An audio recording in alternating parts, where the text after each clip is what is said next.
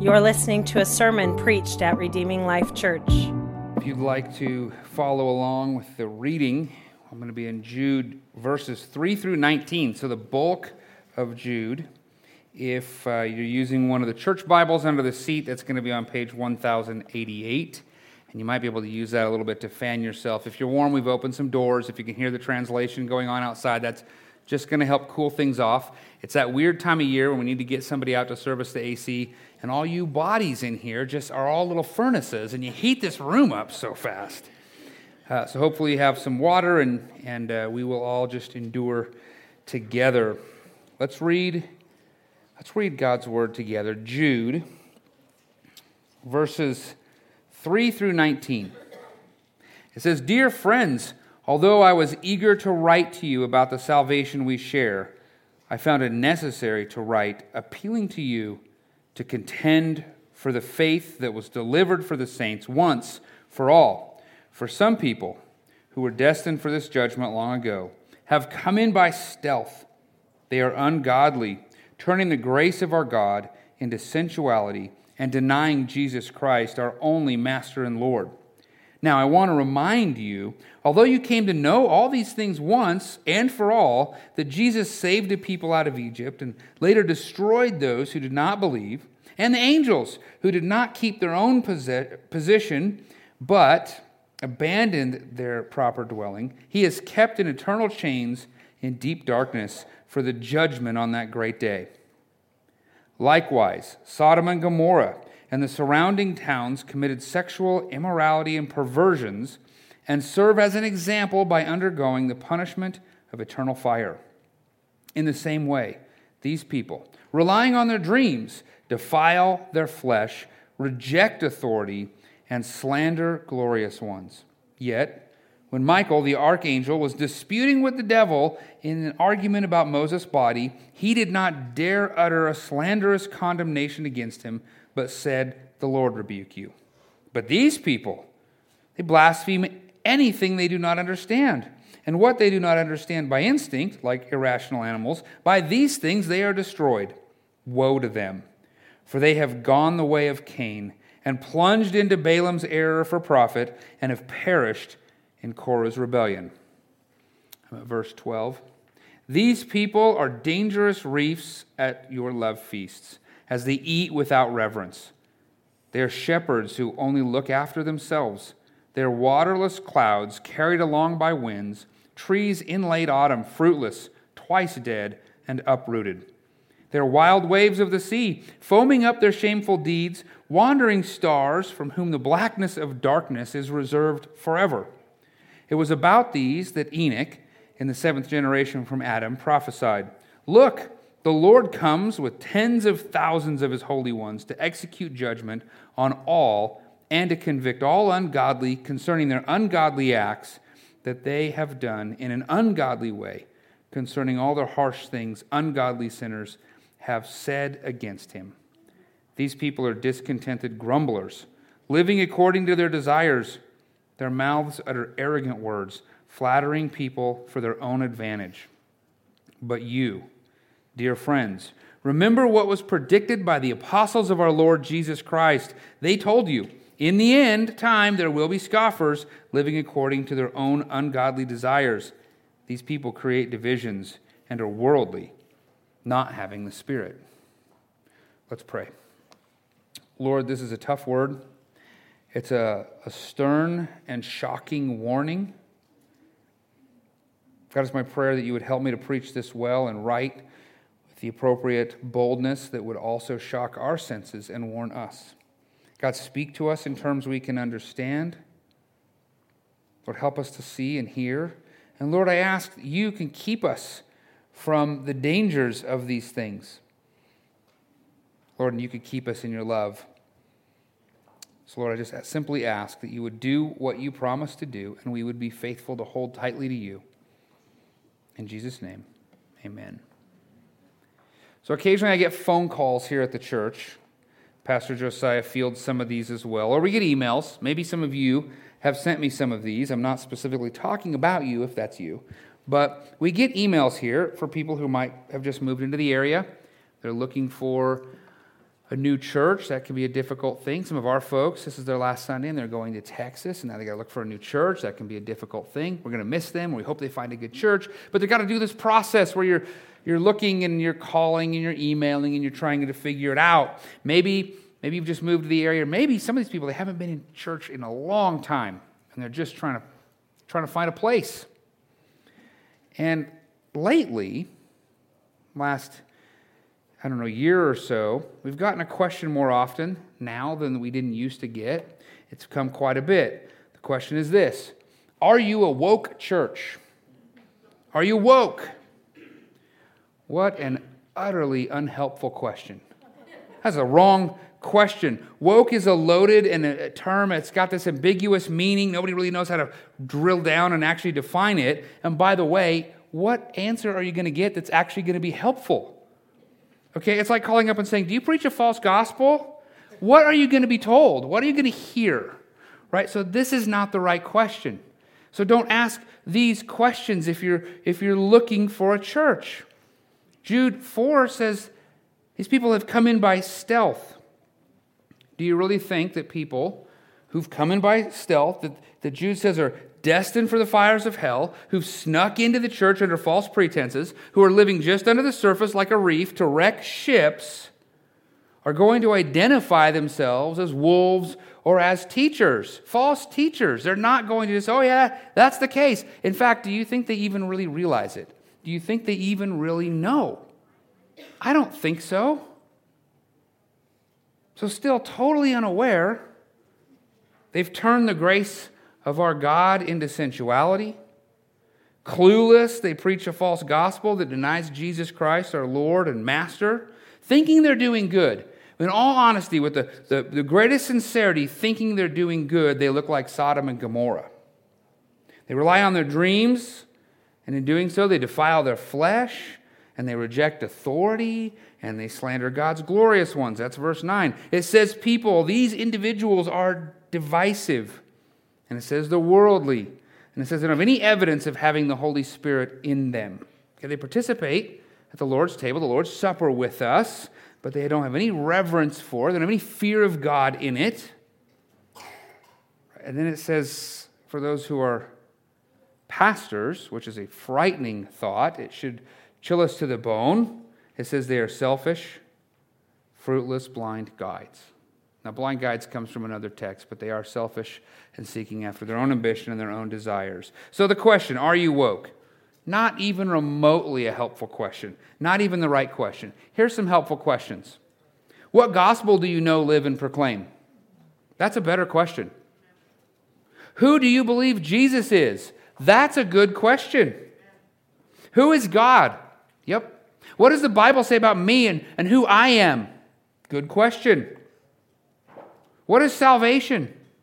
Why is it necessary? What must I do to be saved? Yes, these are good questions, and you should be asking these questions of any who you sit under their teaching, any pastor, any teacher, any leader. These are the questions. These will get you to meaningful answers that will help you. These are the right questions. Why? Why should we be asking these difficult questions of our Christian? Why can't we just be okay with like, hey, we're all good. Everybody's good. We just like each other. He's got a Bible. He must be right. Why do we ask these questions? Because dangerous reefs have crept into campus ministries, mission-sending organizations, church-planting networks, seminaries and Bible colleges, apologetic ministries, publishing companies, Christian radio and Christian TV, and Christian conferences, and Christian denominations, and all the other ministries that call themselves Christians. But the most dangerous place we might find them is in the local church. Even maybe here, right now, among us. Matthew 24:11 says, many false prophets will rise up and deceive many. And Jude is warning us of this exact problem. But in our fallen condition, in our sinful condition, in the situation in which we sometimes find ourselves, we struggle to ask the right questions. Don't we? We just kind of spin off into the buzzwords. We don't really know what we're looking at or what we're looking for. We don't know what's true and what's false, and therefore we're at great risk. Our eternal destiny and our life with Jesus, even right now, has the potential of being in tremendous peril if we do not heed God's words, this warning from Jude. Now, I've spent the last 2 Sundays preaching the latter part of Jude, verses 20 through 23, which helps us. These verses are the safety verses. This is what helps us stay safe from false teaching and false prophets and the apostates, and it helps us to encourage our brothers and sisters and help one another. These are the life preserver verses as we go out into those dangerous waters. And having started there, having preached 2 weeks there, I think we are now, I hope, I pray, prepared to take a closer look at Jude's warning about apostates and false teachers in the church. Please remember, we're talking about in the church, not out there, not what you see out on the news, not the crazy world. He's talking about those who are among us, maybe even us. Is it I, Lord? I pray not. So let us take a look at this. The first thing we really need to ask ourselves is, how do we recognize them? How do we know? Well, we need to examine what they say, and we need to examine what they do, and we need to examine their fruit. I'm going to take a look at each of these in turn. I want to let you know that I'm going to spend the most time examining what they say, because that's the clearest and sharpest and easy way to get to all the rest. But the other things are helpful. So if you see that I get to the first point and I spend all my time there, don't panic when I get to point 2 and run off to lunch. Those last 2 points will be substantially shorter. So we examine what they say, we examine what they do, or really we could say who they are, and we examine their fruit. What is it that they say? Now, a quick word of caution here. Okay, if you're in a Bible study with somebody, like maybe this morning at 9:30, and somebody else in the Bible study with you says something that's wrong, all right, that doesn't mean that they are immediately a false teacher or a heretic or a false prophet, especially if they're just in the class with you. Let's show some grace with one another. We're all going to get some stuff wrong. We're all going to misunderstand some things. That's the reason why we're studying together. It's really, though, how we submit ourselves to the Word of God and how in our sanctified state we're being corrected and we're working through this. Even sometimes your Bible teacher, even myself included, might get something wrong. That doesn't immediately mean run screaming for the hills. Okay, it's not the warning flag. It's just something to be aware of. We all do this. How we handle it is what's so important. Now, that being said, anyone who sets himself up as a teacher, who professes to know and is speaking with some sense of teaching the Bible with authority, should fully expect to be examined by what they say. The Bible says we should do this. The Bereans did it, and the teachers will have a higher expectation placed of them. So, we need to examine what they say. You need to examine what I say. In the case of these false prophets, false teachers, it says they were turning the grace of our God into sensuality and denying Jesus Christ, our only Master and Lord. Okay, that means they don't know the biblical gospel and they're teaching a false gospel. It's just an easy way of saying they got it done wrong. Sensuality is not just a sexual thing. It's saying they do what's good for the desires of the flesh, for the immediate gratification right now, and they teach that's what you should do too.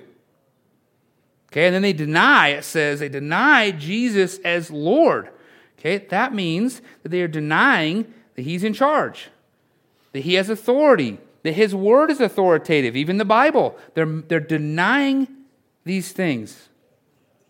These people are attempting to teach that Jesus is somebody who is not who He says He is. They're creating and standing up a different Jesus and a different Word of God. Jesus reveals who He is in His Word, and they're saying it's something other than that. Or sometimes, now here's where it gets real tricky. Here's where we sometimes can really flirt with some dangerous things. Most of us do. I even had a conversation with my wife in the car driving here about this. This is some difficult stuff. Sometimes we overemphasize, or a teacher or an entire movement might overemphasize one part of the Bible that is true, but actually put it higher than the truth of the gospel. They take something that's important, that's in the Word of God, that's secondary, and they make it primary. And when they make it primary, they make it an idol and a false god. And now we have problems. The tricky part is they can use a lot of Scripture to do it, can't they? That can get really, really dangerous for us. If it's not the gospel, if it's not the faith that was delivered to the saints once for all, we need to be weary. If you would, just as a sense of another warning, let's turn over, let's read from Paul in Galatians chapter 1, verses 6 through 9. I think this is so prevalent. It's so helpful for us with all the things that bombard us in our community and in the world. It's on page 1031 if you're using the church Bible. Galatians chapter 1, verses 6 through 9. And by the way, every time we have a mission team come here to Utah, we always start with this and we walk through this with them. That's why you need to know your Bible. Paul says to the Galatians, verse 6, I am amazed that you are so quickly turning away from him who called you by the grace of Christ and are turning to a different gospel. Not that there is another gospel, but that there are some who are troubling you and want to distort the gospel of Christ. Now listen to this. But even if we, he's talking about the apostles, but even if we or an angel from heaven should preach to you a gospel contrary to what we have preached to you, a curse be on him. As we have said before, and I now say again, if anyone is preaching to you a gospel contrary to what you have received, meaning from the apostles in the Word of God, a curse be on him. That's a stark warning. Do you know the true gospel? Do you know how to measure it up against what you hear? Can you spot the fakes? I mean, first, you really need to learn and know your Bible. You need to know, and then if you're reading your Bible regularly, and something comes along that doesn't line up, it just kind of jumps out at you, and it's easy to see. But if you don't know what you don't know. You need to be in your Bible. That way, every wind of doctrine that comes along and tickles your ear doesn't pull you off onto the wide path that leads to destruction. I remember when I first started reading the Bible, I remember the first time I read Job, and then this is probably true of the second and third and fourth and 10th time I read Job. I would find myself agreeing, if you've ever read Job, Job's really suffering, and his three friends come to help him, and they tell him all this stuff that's not good. I found myself agreeing with all of his friends, like, these guys seem to be getting it right. Eliphaz and Bildad and Zophar, I'm like, I don't get what's wrong. I hear this stuff all the time in Christian circles. I hear my Christian friends saying all this stuff. What's the problem? But Job 42:7 says this. God shows up and he says to Eliphaz, I'm angry with you and your two friends, for you have not spoken the truth about me as my servant Job has. Okay, oops. Don't agree with those guys. Spoiler, you don't want to be on their side. They've been saying something wrong. But what happens is after getting to know the gospel more and more and reading more and more, pretty soon when you hear them say something, you go, whoa, wait a minute, that's the prosperity God. What the? Oh, there's a therapy. Hey, no, time out. Hold on a sec. You don't know. That sounds right. That sounds like a secondary issue. You made a primary issue. When you know your Bible, suddenly that stuff just jumps off the page and you're like, oh, I see it now. And the same is true of popular Christian books I used to read. Man, I go back. Sometimes you don't ever want to look back to where you were. I look back and go, man, I loved this book. This was so formative in my early Christian years. And then I look at them and go, what? How did I like this so much? It's wrong. It's dangerous. I've got some books I've taken off my shelf that just are flat in heresy. And the sad part is some of those authors aren't even Christians anymore. They've walked away from the faith completely. And I go, how did I not get it? Oh, well, I didn't know God's word very well. They tricked me. I just let them trick me. I was just a gullible nincompoop because I wasn't going to the chief source from God, and I was believing everybody else, every wind of doctrine that would tickle my ear. Now, I don't have time to discuss all the false gospels. I mean, that would take a long time. But I briefly want to hit on the four big ones that I think we might very easily encounter this week. I think I've encountered most of these in one form or another this week in the various comings and goings of my life. Four big ones. Here's the first. It's common, and none of these are gospels, but that's what we call them. Gospel is good news. None of these are all bad news. But the prosperity gospel, the prosperity false gospel. This is the false claim that if God really loves us, I mean, if we're really faithful and if He just really loves us, He's going to give us all the health and all the wealth we need in this temporal life right now. He's going to give us great prosperity because God wants to prosper us. And they can pull some verses out of context and we can get there. This puts our wants for this life now above God's wants for eternity. It claims that earthly treasure is more important than heavenly treasure. And heavenly treasure is Christ. You don't go to heaven to escape this world. You go to heaven to be with Christ. You get to be with and treasure and enjoy Christ. He is the prize. Without Him, heaven would be really terrible. But they put earthly treasure above heavenly treasure. They claim that Christ's chief purpose, His main reason for coming, was to make us wealthy, or at least make us debt-free or something. Right? He wants that of us. Right? That's the main reason Jesus came to this earth. That's their claim. But the Bible says Christ came to seek and save the lost, to die in our place while we were still sinners, so that we could be reconciled with God and be saved, receiving His unmerited, unearned grace that we do not deserve, so we could worship and enjoy Him forever and bring Him glory. Amen. Christian, you may never be rich, especially if you go into the ministry. And you might not have health. We have people in this room who have been sick and struggling with various illness and diseases for years and years. Some of you might be unhealthy for your entire lives. And you might not ever be debt-free. But we can enjoy the riches of Christ even now and forever in eternity when we give up building our own kingdom of garbage and live for God's kingdom with Christ as your king. Okay, the second false gospel. This is called the therapeutic gospel or the soft prosperity gospel. And it's very similar to the first. It just has a little variation here. And this is tricky because it sounds good. This variation, this therapeutic gospel, says that the purpose of Jesus, the reason we have Jesus, is to lift all our burdens in this life so that we have less stress, so that we have less loneliness, so that He takes away our anxieties and our depression, and we have all this wonderful hope in this life right now that He will make all of this now really good for us. And the claim is it's all rest, and we go, well, that sounds good because Jesus gives us rest. But not this. This isn't the rest we're talking about. He's not giving us rest from the earthly ramifications of sin and problems in this world. And having hope in Jesus Christ for our salvation gives us a better sense of rest, and our sanctification may lift us up or lighten these earthly struggles. It is a byproduct of salvation, and it is wonderful, but it is not the guarantee, nor is it the chief reason that Jesus Christ came. This false gospel hardly ever talks about sin, never mentions we are sinners. It never mentions the reason for all this brokenness is sin. It never says that the reason this burden that we have, that Jesus gives us rest from, is because we sinned against a holy God. It just says Jesus came to fix all the challenges of this earthly life for the here and now.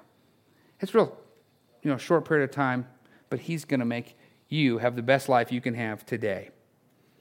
The biblical gospel is the answer for sin, but it does not guarantee that you won't have trouble in this life. It does not guarantee that immediately you won't have depression, or immediately you won't have anxiety, or immediately you won't have these problems. You will have stress. I know some people I don't personally know them, I know of some people who are being seriously persecuted, and I'm pretty sure they have some stress. We're going to have trouble in this life. However, if we do have trouble, and then we do have Jesus, Jesus far surpasses anything that we might have in this lifetime. All right, so then we have the hope of God, we have the hope of Jesus Christ, and eternity with Him, and we are freed from the idea of ever spending any time in that final judgment where the fires never go out and the worm never dies. We get Christ forever. And we get to spend time where Jesus will comfort us forever, where God will wipe away every tear and collect them in a bottle, where there will no longer be these problems. And that goes on forever, not just in the little blip that we call this life.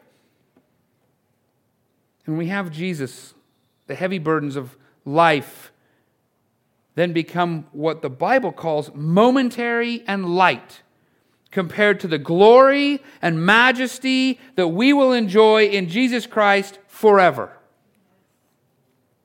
The third of these prevalent false gospels in our community, within even the Christian church, and maybe even in here, is the social gospel. This is the false gospel that says that Jesus chiefly came to give us community and belonging and to fix all the ills in the world and hopefully to fix all the political problems too. Every election year, this gospel really shines. Comes out all over the place. This social gospel, again, it's very temporary. It's very, very short-sighted. It lacks in a kingdom perspective of eternity.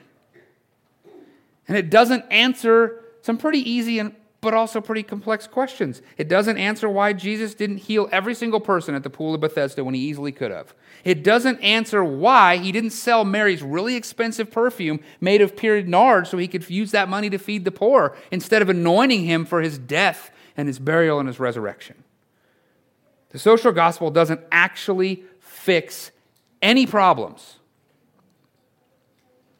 Jesus' perfect death, burial, resurrection, and ascension to sit at the right hand of the Father makes it possible for the sinner to exchange our sin and our condemnation for Jesus' righteousness so that we can stand justified before God and be adopted into a new community, His family, forever. And then His people do indeed gather together, and they do indeed have new community. And they do indeed have new hearts, and they do indeed have new desires, and everything in them changes, but it's only by these changed people that the world in some ways, in our community in some ways, may or might not get better.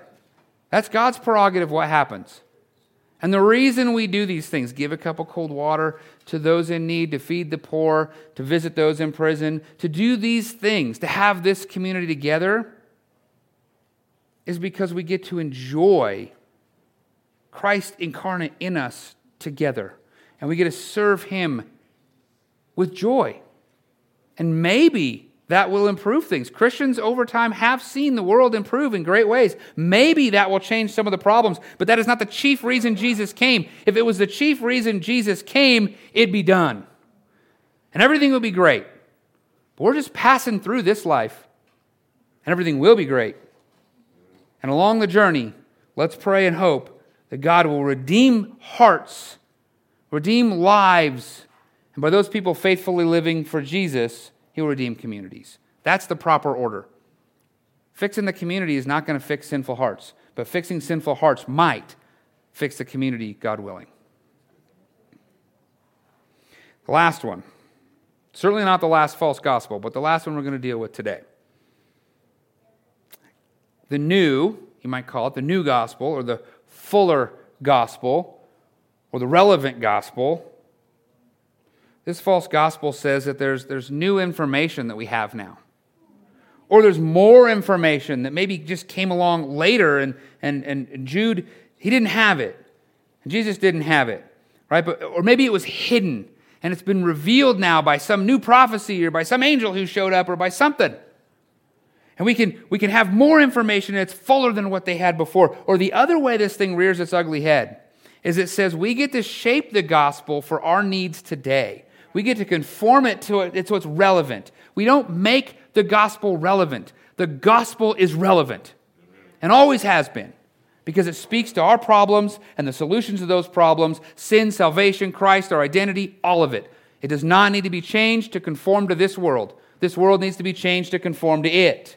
So we don't get to change it. There's not secret information. They didn't have something that was incomplete when Jude wrote this letter. They didn't.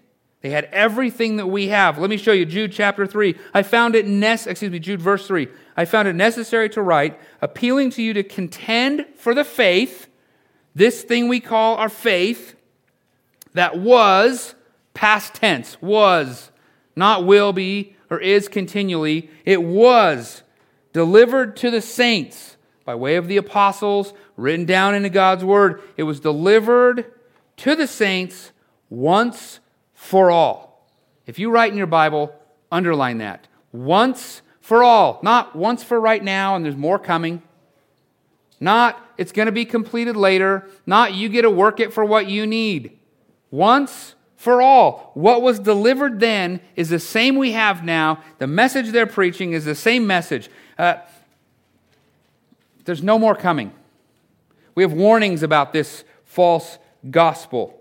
The apostles delivered what they were called to deliver upon. And if I had what they had, I would be an apostle, but I'm not. We have the word of God. Once for all. No new dreams. No new prophecies for the church to write down as canon.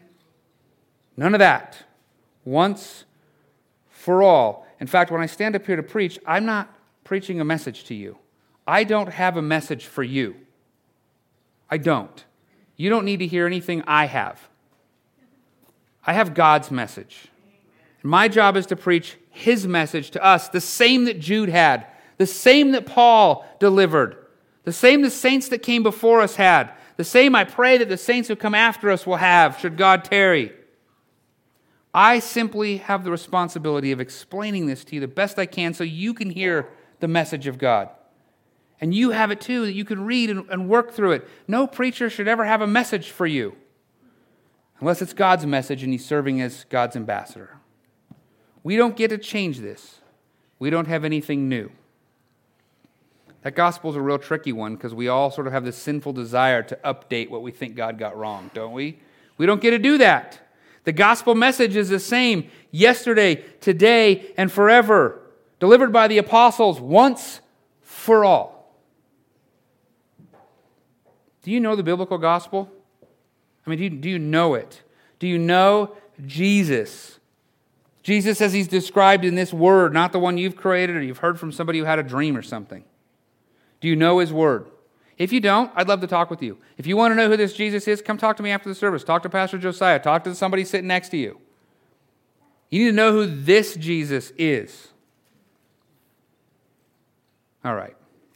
I took the bulk of my time on that one, but we still have a little time, so I've got 2 more short points. Our goal is to understand what the false teachers look like, so we examine what they teach. We make sure it lines up with the Bible. Next, we examine what they do, or who they are. Okay, another clue is to sort of see who they are and see what their character looks like. Jude says they snuck in, which suggests they keep apart for themselves. They keep a little hidden thing that they're not known. They're not letting people know them. They have skeletons in their closet, which is just a way of saying there's death in the closet. They have a distorted gospel, and then they've distorted it to be something they want for themselves so they can fulfill immediate gratification. They have fleshly desires, and they are selfish, and they fulfill all those desires as soon as they can. They are worldly. They are selfish and self-serving. They are rebellious to Jesus, and they do not want to submit to Him. They rely on their own dreams to get a new way rather than relying on God's word. They act irrational, as if they have like an animal instinct, instead of obeying and following God. They blaspheme anything they don't understand, rather than trying to learn and understand it. They're confused, blaspheme it. They slander the glorious ones, meaning either the saints, us and all those who have come, or the angels, or even the triune God, or all of the three. They slander the glorious ones. They are arrogant, and they flatter people for their own advantage. They are discontented grumblers. They are divisive, and they shipwreck people in the church. And if left unchecked, they'll shipwreck the entire local church. And finally, it says they are ungodly. And I can stand confidently on that because if you look yourself, it says it 6 times. They are ungodly. Now here's some homework for later. It will not take you long. I want to challenge you to examine the traits as you read through this that I've just mentioned, that Jude mentions here. Examine those traits and ask yourself, do any of them remind you of Jesus? Ew. That might be a bit of a problem, huh? If we're supposed to be under-shepherds of Jesus, serving Jesus. If they don't look like Jesus, you might have some concern. And I don't mean long hair and beard. I mean their character is at least, certainly not perfect, but maybe being sanctified. They remind you in some way of things that we should do and be as Christians. Here's a little more homework. Compare these traits against what Paul says about elders and deacons and what those elders and deacons should look like in 1 Timothy 3, 1 through 12. Just read what a leader should look like and compare what Jude just described. Okay, finally, the last thing. So first we examine what they teach and say. Second, we examine what they do, how they act, what their character looks like. And finally, we examine their fruit. Okay, Matthew 7, there you'll find Jesus saying that we will know false prophets when they come in sheep's clothing. They're wolves in sheep's clothing. They've come in. We will know them, he says, by their fruit. Now, we can't know their heart. God knows the heart, and he hasn't given us that ability. But we can examine their fruit. And part of that is what they teach. That's a huge part of what that fruit looks like. And another part of that is their character and what they do. That's another part of the fruit, but there's a third part of the fruit. There's a third part that Jude really doesn't get to, but I think is important. We need to look at the people they're discipling. What do their disciples look like? How do their disciples act? How do their disciples think? What is the ramifications of what these people are teaching others? How does that look? We need to examine their fruit, and in this case, their disciples, or fanboys or groupies. False prophets usually have fanboys and groupies, not disciples.